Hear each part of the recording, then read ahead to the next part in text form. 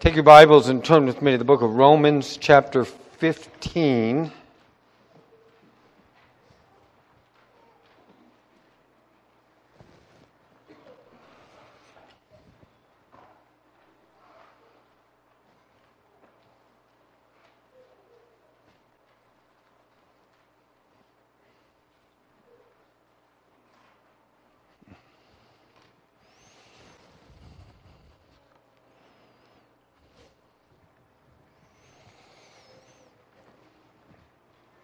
We've been in the book of Romans now for a long period of time. We're getting towards the end of this study.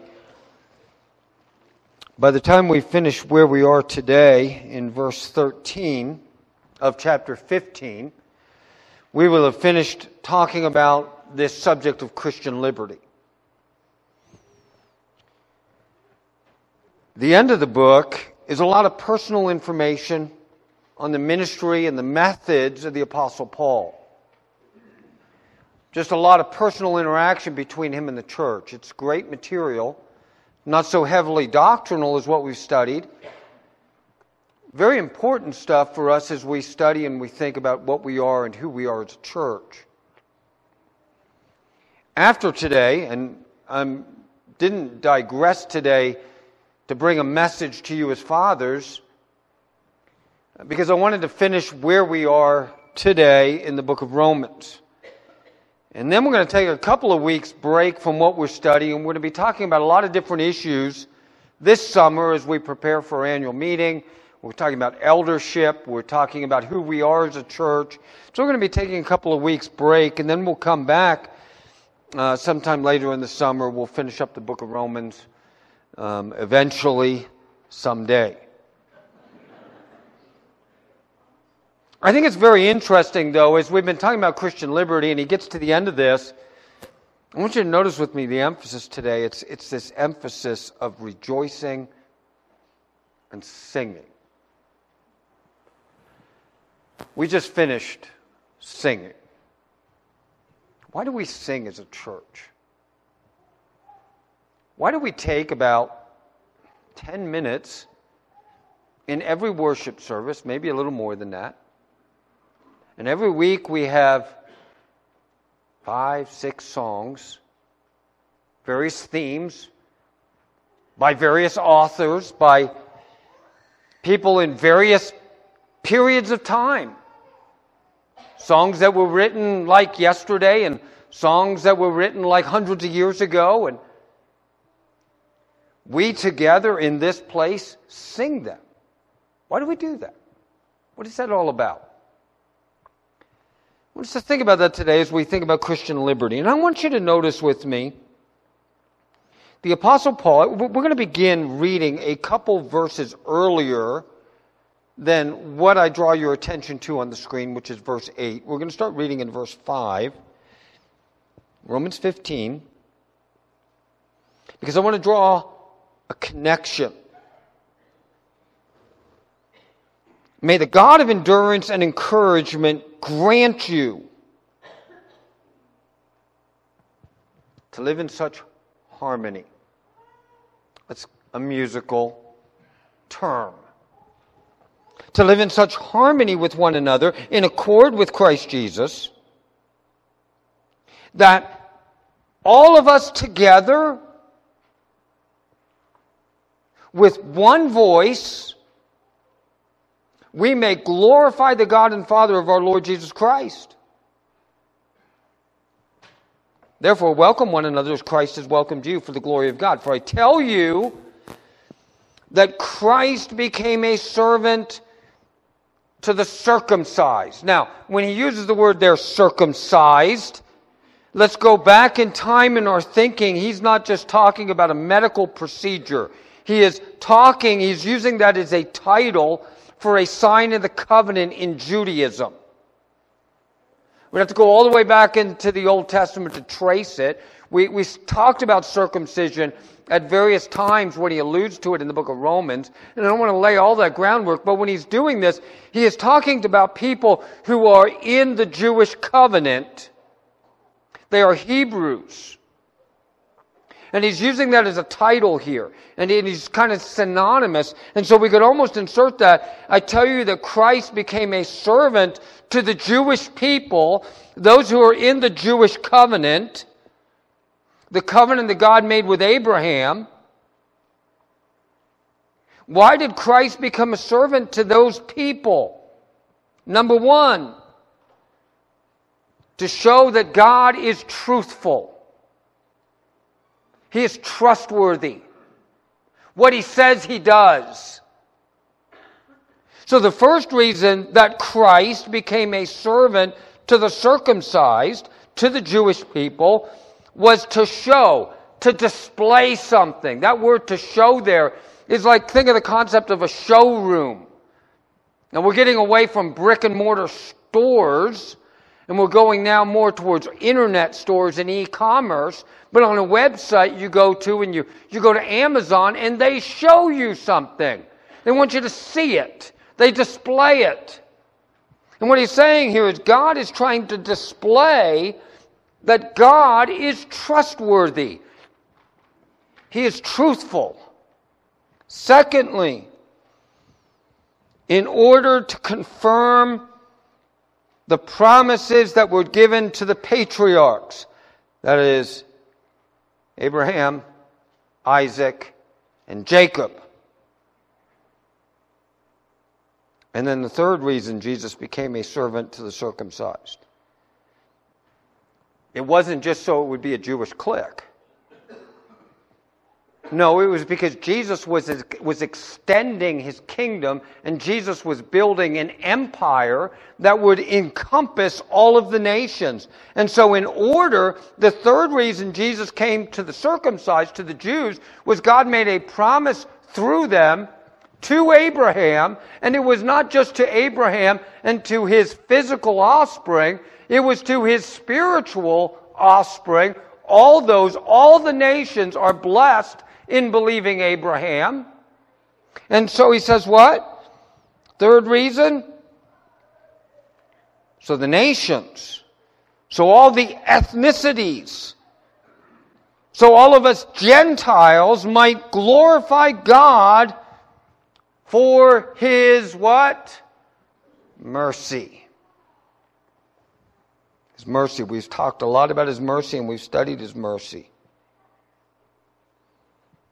And so God, Jesus Christ, becomes a servant coming to the Jewish people in order to show that God is trustworthy, to confirm the promises, and then to extend God's mercy to all of us. And so how does Paul respond? As it is written, therefore I will praise you among the Gentiles. I will sing to your name. And again it is said, rejoice, O Gentiles, with His people. And again, praise the Lord, all you Gentiles, and let all the peoples extol Him. And again, Isaiah says the root of Jesse will come, even he who arises to rule the Gentiles. In Him the Gentiles hope. And then his plea, may the God of hope fill you with all joy and peace in believing, so that by the power of the Holy Spirit you may abound in hope. He says, sing.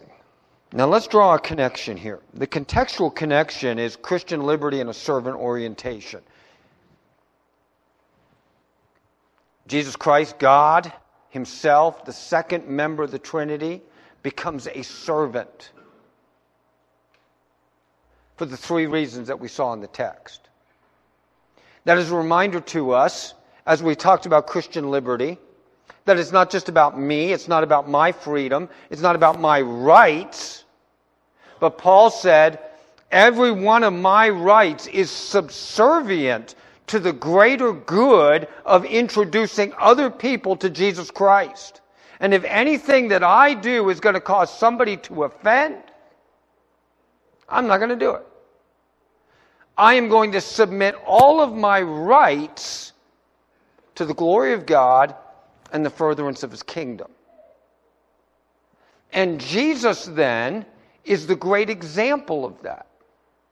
Because Jesus Himself, God Almighty, becomes flesh, serving us in order to save us. We sang the song, Amazing Love. Amazing love, how can it be that Thou, my God, that You would die for me? He becomes a servant. And so Jesus lays aside all of His rights, all of His glory. He comes and He lives on this earth. He becomes a servant. He lives in a humble home. He is rejected of men. He is beaten. He is spat upon. He is crucified. He dies. And so He becomes the great example to us of how we should live as we follow His example. That it's not just about my rights. It's not about what I want. It's not about what I like. It's about bringing glory to God by serving others. Amen. That's the contextual connection between what we see this morning and what we have already studied. The next thing I want you to notice is this. There are 3 reasons that Jesus became a servant. We mentioned them already. Number 1, it was to show God's truthfulness. God is trustworthy. Number 2, it was to confirm the promises that God made with the patriarchs. And then number 3, and this really develops where we go this morning in the message today, it was so that the Gentiles might glorify God for His mercy. For His mercy. That God has shown me mercy. God has withheld from me what I deserve. He has extended grace to me, and His grace is a tremendous mercy that in compassion He forgives me, He restores me, He brings me and He adopts me into His family. And God wanted all of the nations to be a part of His family. And so He brings them to Himself. He brings us to Himself. So there are 3 reasons that Jesus became a servant. And Paul says, because of that, I sing.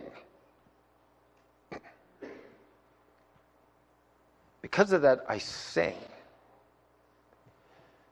Because God has shown me mercy. Think about this. Mercy understood. Mercy embraced. Mercy trusted in. Mercy believed on. Produced in the Apostle Paul a heart of singing, a heart of praise. Apostle Paul was persecuting Christians. He is on his way to Damascus, seeking those who were followers of Christ to commit them to prison. As he is on the way, with no forethought, planning on his part, no desire to become a follower of Jesus, Jesus knocks him to the ground. He says, "You are a chosen vessel unto me." "Who are you, Lord?" "I am Jesus whom you are persecuting." He is blind. He is in a house on the street named Straight in Damascus. A man named Ananias comes and lays hands upon him. His eyesight is restored. He is baptized in the name of Jesus. Immediately, he is proclaiming His name. And he is singing. God's mercy made Paul sing. That's why we sing. That's why we take time every Sunday morning in what we do in worship to sing. It is a reflection, it is a remembrance that God has shown me mercy. That God has saved me from my sin. These things are rehearsed to us every week in the message of the song. Just think with me of Psalm 40 for just a minute. In Psalm 40, the psalmist David says this, I waited patiently for the Lord. Now, I'd have to say, usually for me, it's I waited impatiently for the Lord.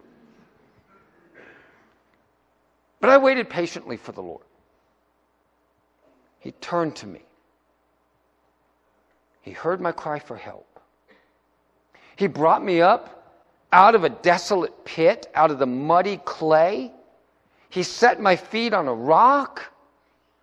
And what did he do? He made my steps secure. That's his mercy. And what did he do? He put a new song in my mouth. A hymn of praise to our God. Many will see, they will fear, they will put their trust in the Lord. Notice with me the evangelistic purpose of singing.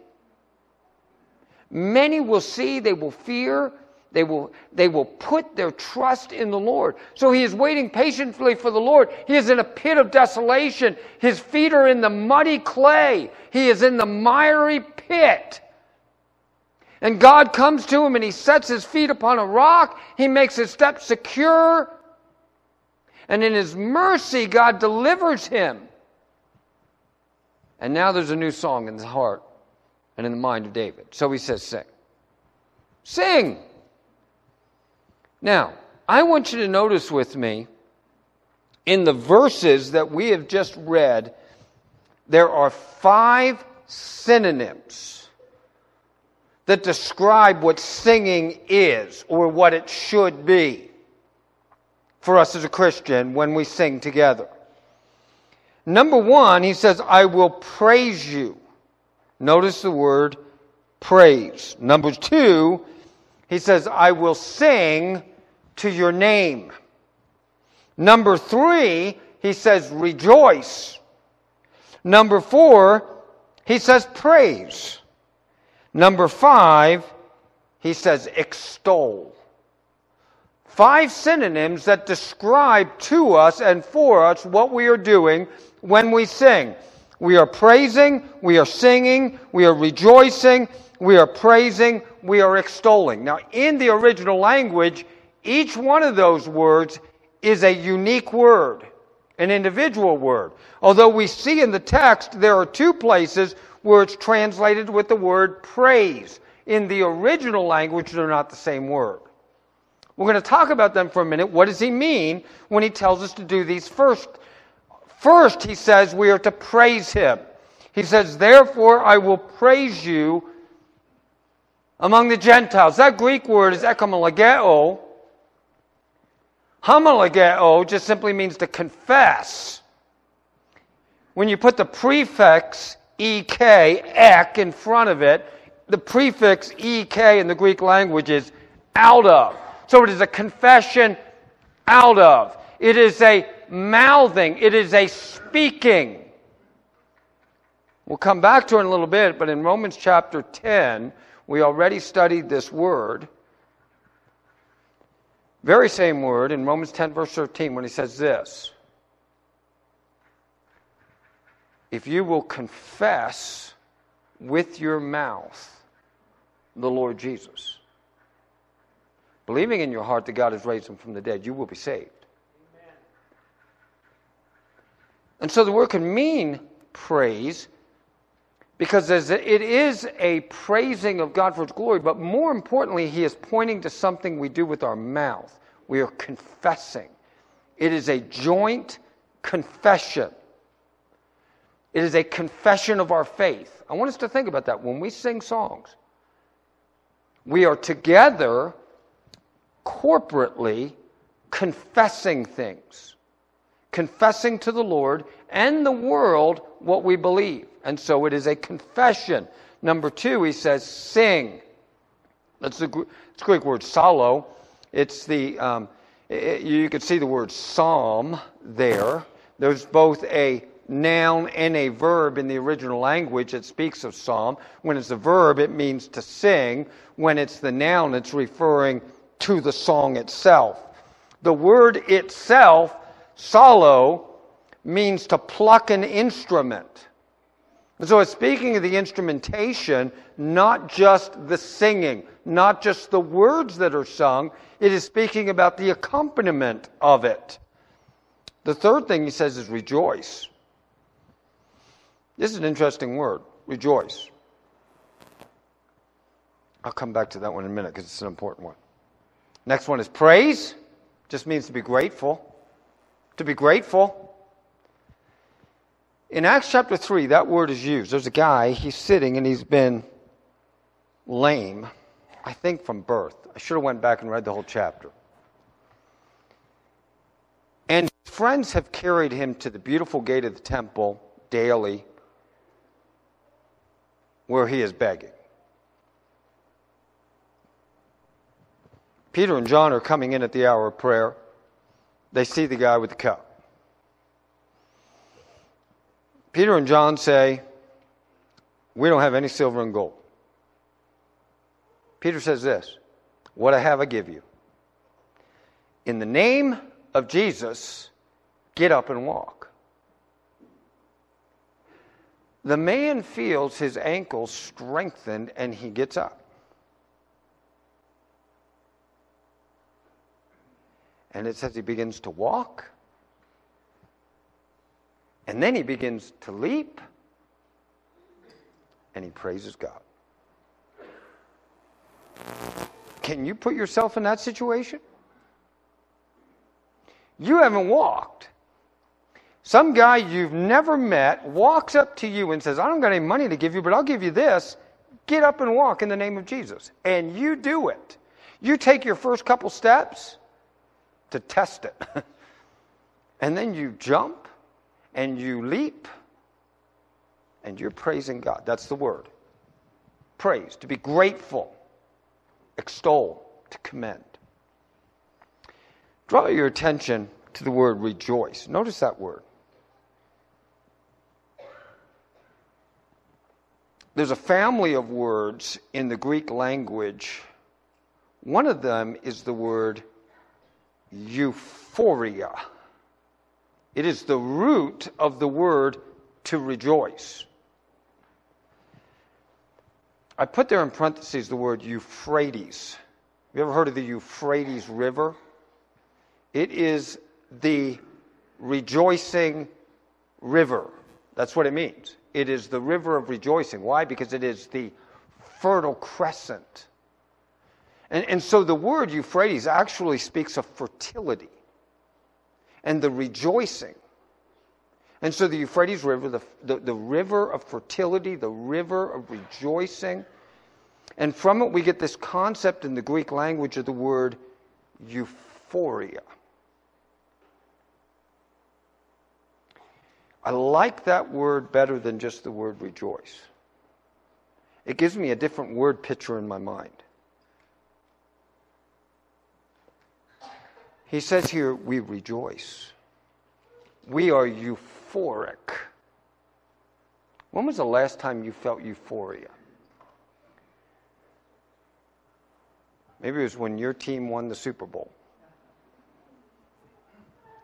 And it's just this emotional surge, isn't it? You know what it's like. Euphoria. This word is used in Luke's account of a story that Jesus told. The story of the prodigal son. This boy has left home. He's gone into sin. And dad don't know where he is. The boy comes back. The dad sees him a long way off. He runs to him. He throws his arms around him. He hugs him. He is rejoicing. He is happy. He brings him in. He kills the fatted calf. They have a party. They have a bash. And the oldest son is off in the corner kind of throwing a pity party and not very happy. Dad goes and talks to him. And he says to him this, "Son, it was right that we should make merry. That we should feel euphoria. This dad who has lost his son has all of a sudden seen him come and return. And what is the feeling that he has inside? Euphoria. He is excited. He is merry. You know another place where this word is used? It's used in Exodus 15. Let me take you back there for a minute.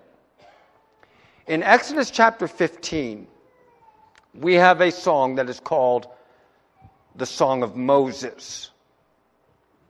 The Song of Moses is written in response to a specific thing in the history of redemption. The children of Israel have come out of Egypt.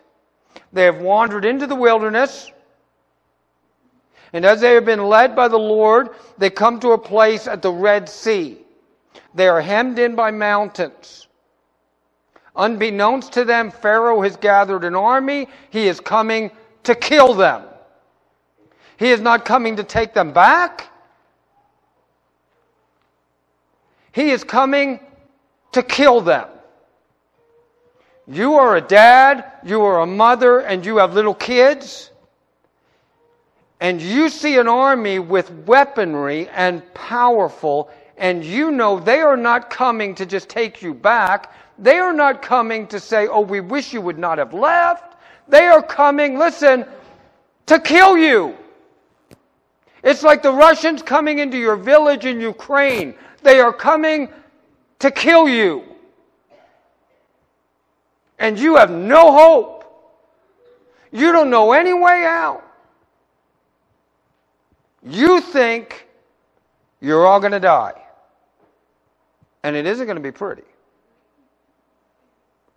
And Moses says to you, stand still and watch the salvation of the Lord. And God parts the Red Sea. And you all go through. And you get to the other side. And you look back and you see the army coming. What's going to happen? And Moses extends his rod. And the water comes in. And it kills them. It kills them. I know that's not politically correct anymore to talk that way. But those people just died. And you're alive. Amen. And your kids are alive. And you look at that. And you are euphoric. You are not euphoric that those people died in that sense, but you are euphoric that God delivered you. And in Exodus 15 it says this. This is the song. And Miriam, it tells us in the Psalm, or in the Exodus, is going through the camp with tambourines with the other women. And they are jumping around. They are ecstatic. They are euphoric. And what are they singing? I will sing to the Lord, for he has triumphed gloriously. The horse and rider he threw into the sea. That is euphoria. I will sing unto the Lord. Why? He delivered me. Now,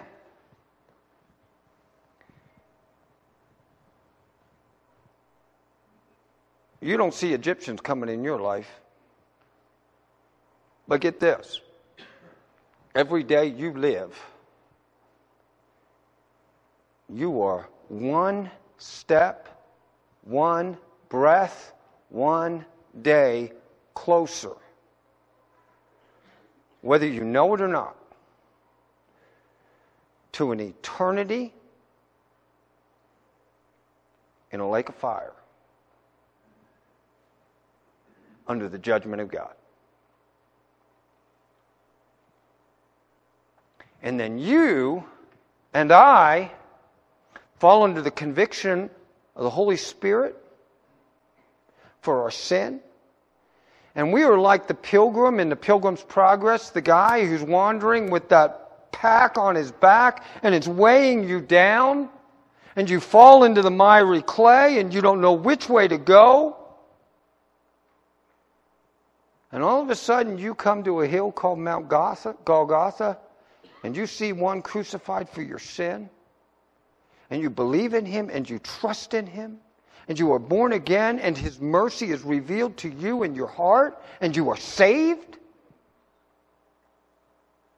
And the sentence of death and of judgment is passed, and his mercy is extended. I will sing unto the Lord, for he has triumphed gloriously. I will sing to the Lord for his mercy. And so this is what we do when we sing. He says, sing his new song to the Lord. Sing to the Lord all the earth. Sing to the Lord, praise his name. Proclaim his salvation from day to day. Declare his glory among the nations. His wonderful works among all peoples. For the Lord is great. He is highly praised. He is feared above every other God that can be named. In Ephesians chapter 5, verse 18, he says, don't get drunk with wine. That leads to reckless action. Be filled with the Spirit. Speak to one another in psalms and hymns and spiritual songs. Sing and make melody. Make music from your heart to the Lord. Give thanks always for everything to God the Father in the name of our Lord Jesus Christ. In Hebrews 13:15, he says, therefore, let us continually offer up to God a sacrifice of praise. That is the fruit of our lips that are doing what? Confessing. We are confessing when we sing.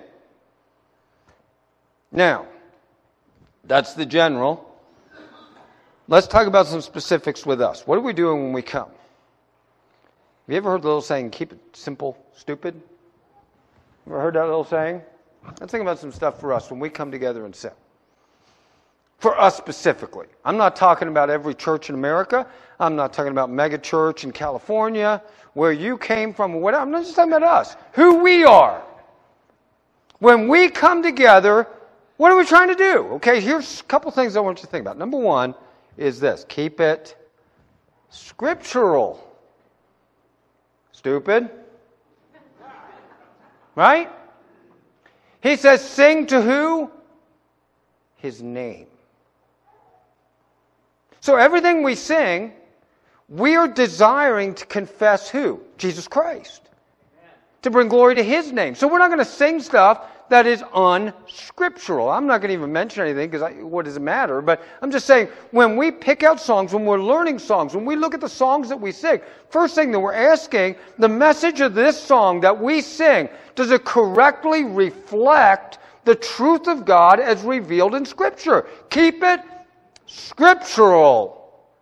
Stupid. Number two is this. Keep it simple. Keep it simple, stupid. What do I mean by that? Can we do it? Can we do it? Can our instrumentalists do it? Now, God has blessed us tremendously, hasn't he, with great instrumentalists. We have a wide variety of musicians. For a church our size in the middle of nowhere, we're very blessed. I thank the Lord. It's kind of an ebb and flow at times because people come and they move, all those different things. We try to put it together. But look, why don't we do canned music, and just have Matt do the karaoke thing? Why don't we do that? You know why? Because we're a church family. And we studied gifts. And God gifts people in our flock in different ways. And we want to develop our gifts and we want to use our people. That's why we use our instrumentalists. But you know as well as I know, some songs that are out there that you may really like on the radio and I may really like on the radio, we're just not going to get it. Right? It's not going to sound like that here. So we keep it simple for us. Keep it simple, stupid. Here's another one. Keep it singable, stupid. Can we as a congregation master it? You hear something that somebody's doing on the radio there again, and man, it just sounds great.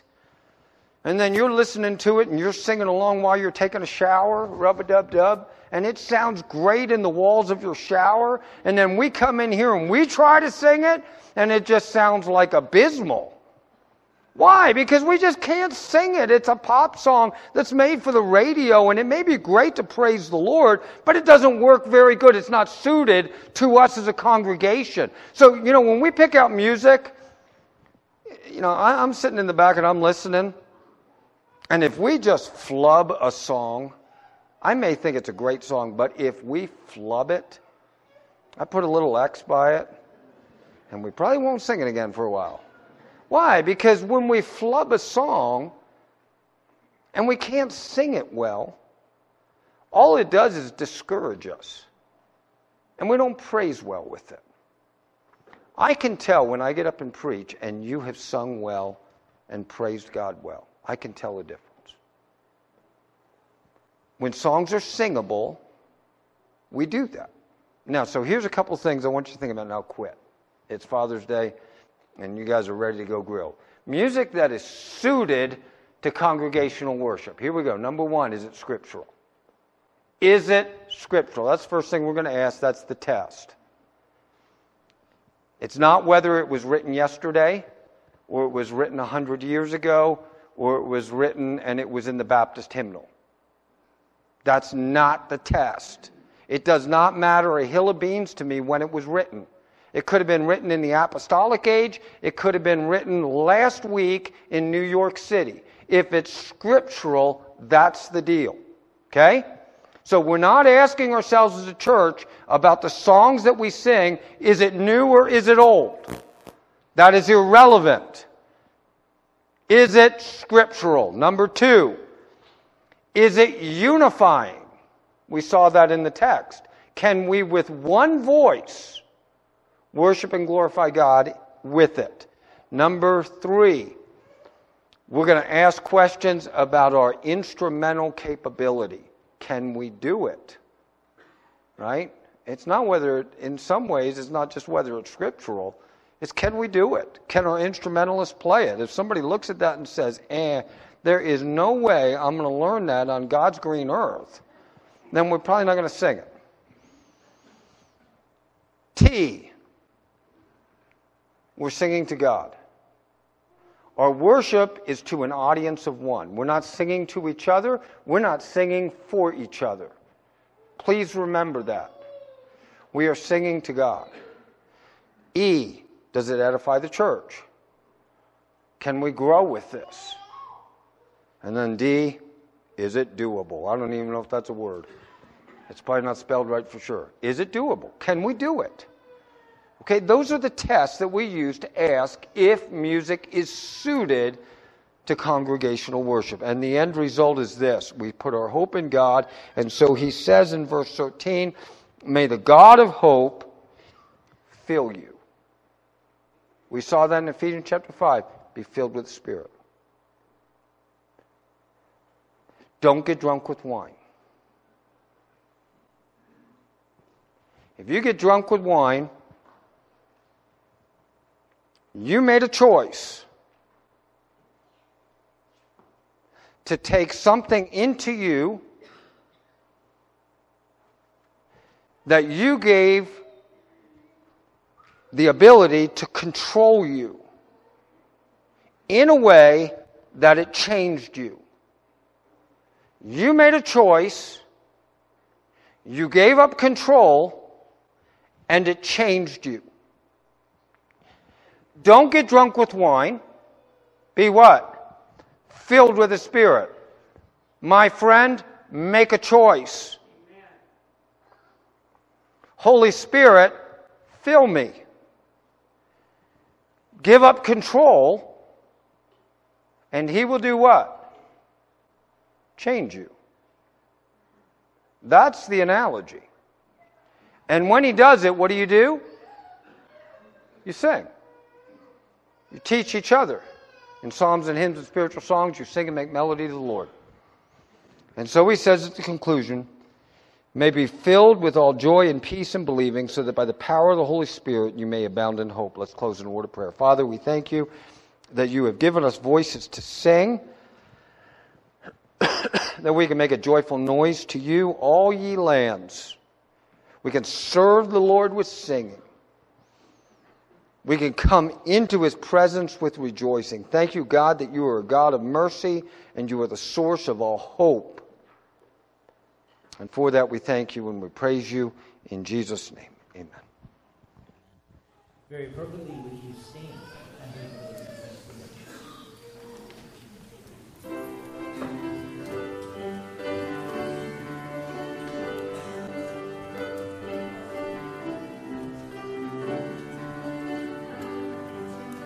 Faith of our fathers living still, in spite of dungeon, fire, and sword. Oh, how our hearts sing high with joy, whene'er we hear that glorious word. Faith of our fathers, holy faith, we will be true to thee till death. Faith of our fathers, we will strive to win all nations unto thee, and through the truth that comes from God, mankind shall then be truly free. Faith of our fathers, holy faith, we will be true to thee till death. Faith of our fathers, we will love, both friend and foe, in all our strife, and preach thee too, as love knows how, by kindly words and virtuous life. Faith of our fathers, holy faith, we will be true to thee till death. Heavenly Father, Lord, we thank you for this day. We thank you for the word that was spoken today, the truth of your word. Lord, we pray, Lord, that you would put a new song in our heart as we go out today, that we would sing unto you and share the joy of what you have done in transforming our souls. Lord, we thank you and we praise you in Jesus' name.